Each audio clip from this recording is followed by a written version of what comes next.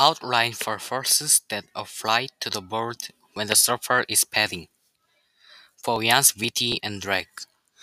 Pointy nose reduces frontal drag, also allows for easier sharp turns.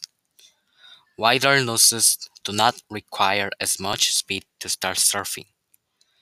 They have more buoyancy at the front. How much does it curve up at the front? If the board is curved up at the front, it will also help the board lift when paddling. The opposite is true. Narrower noses and less volume result in more drag and make it harder to speed up while paddling.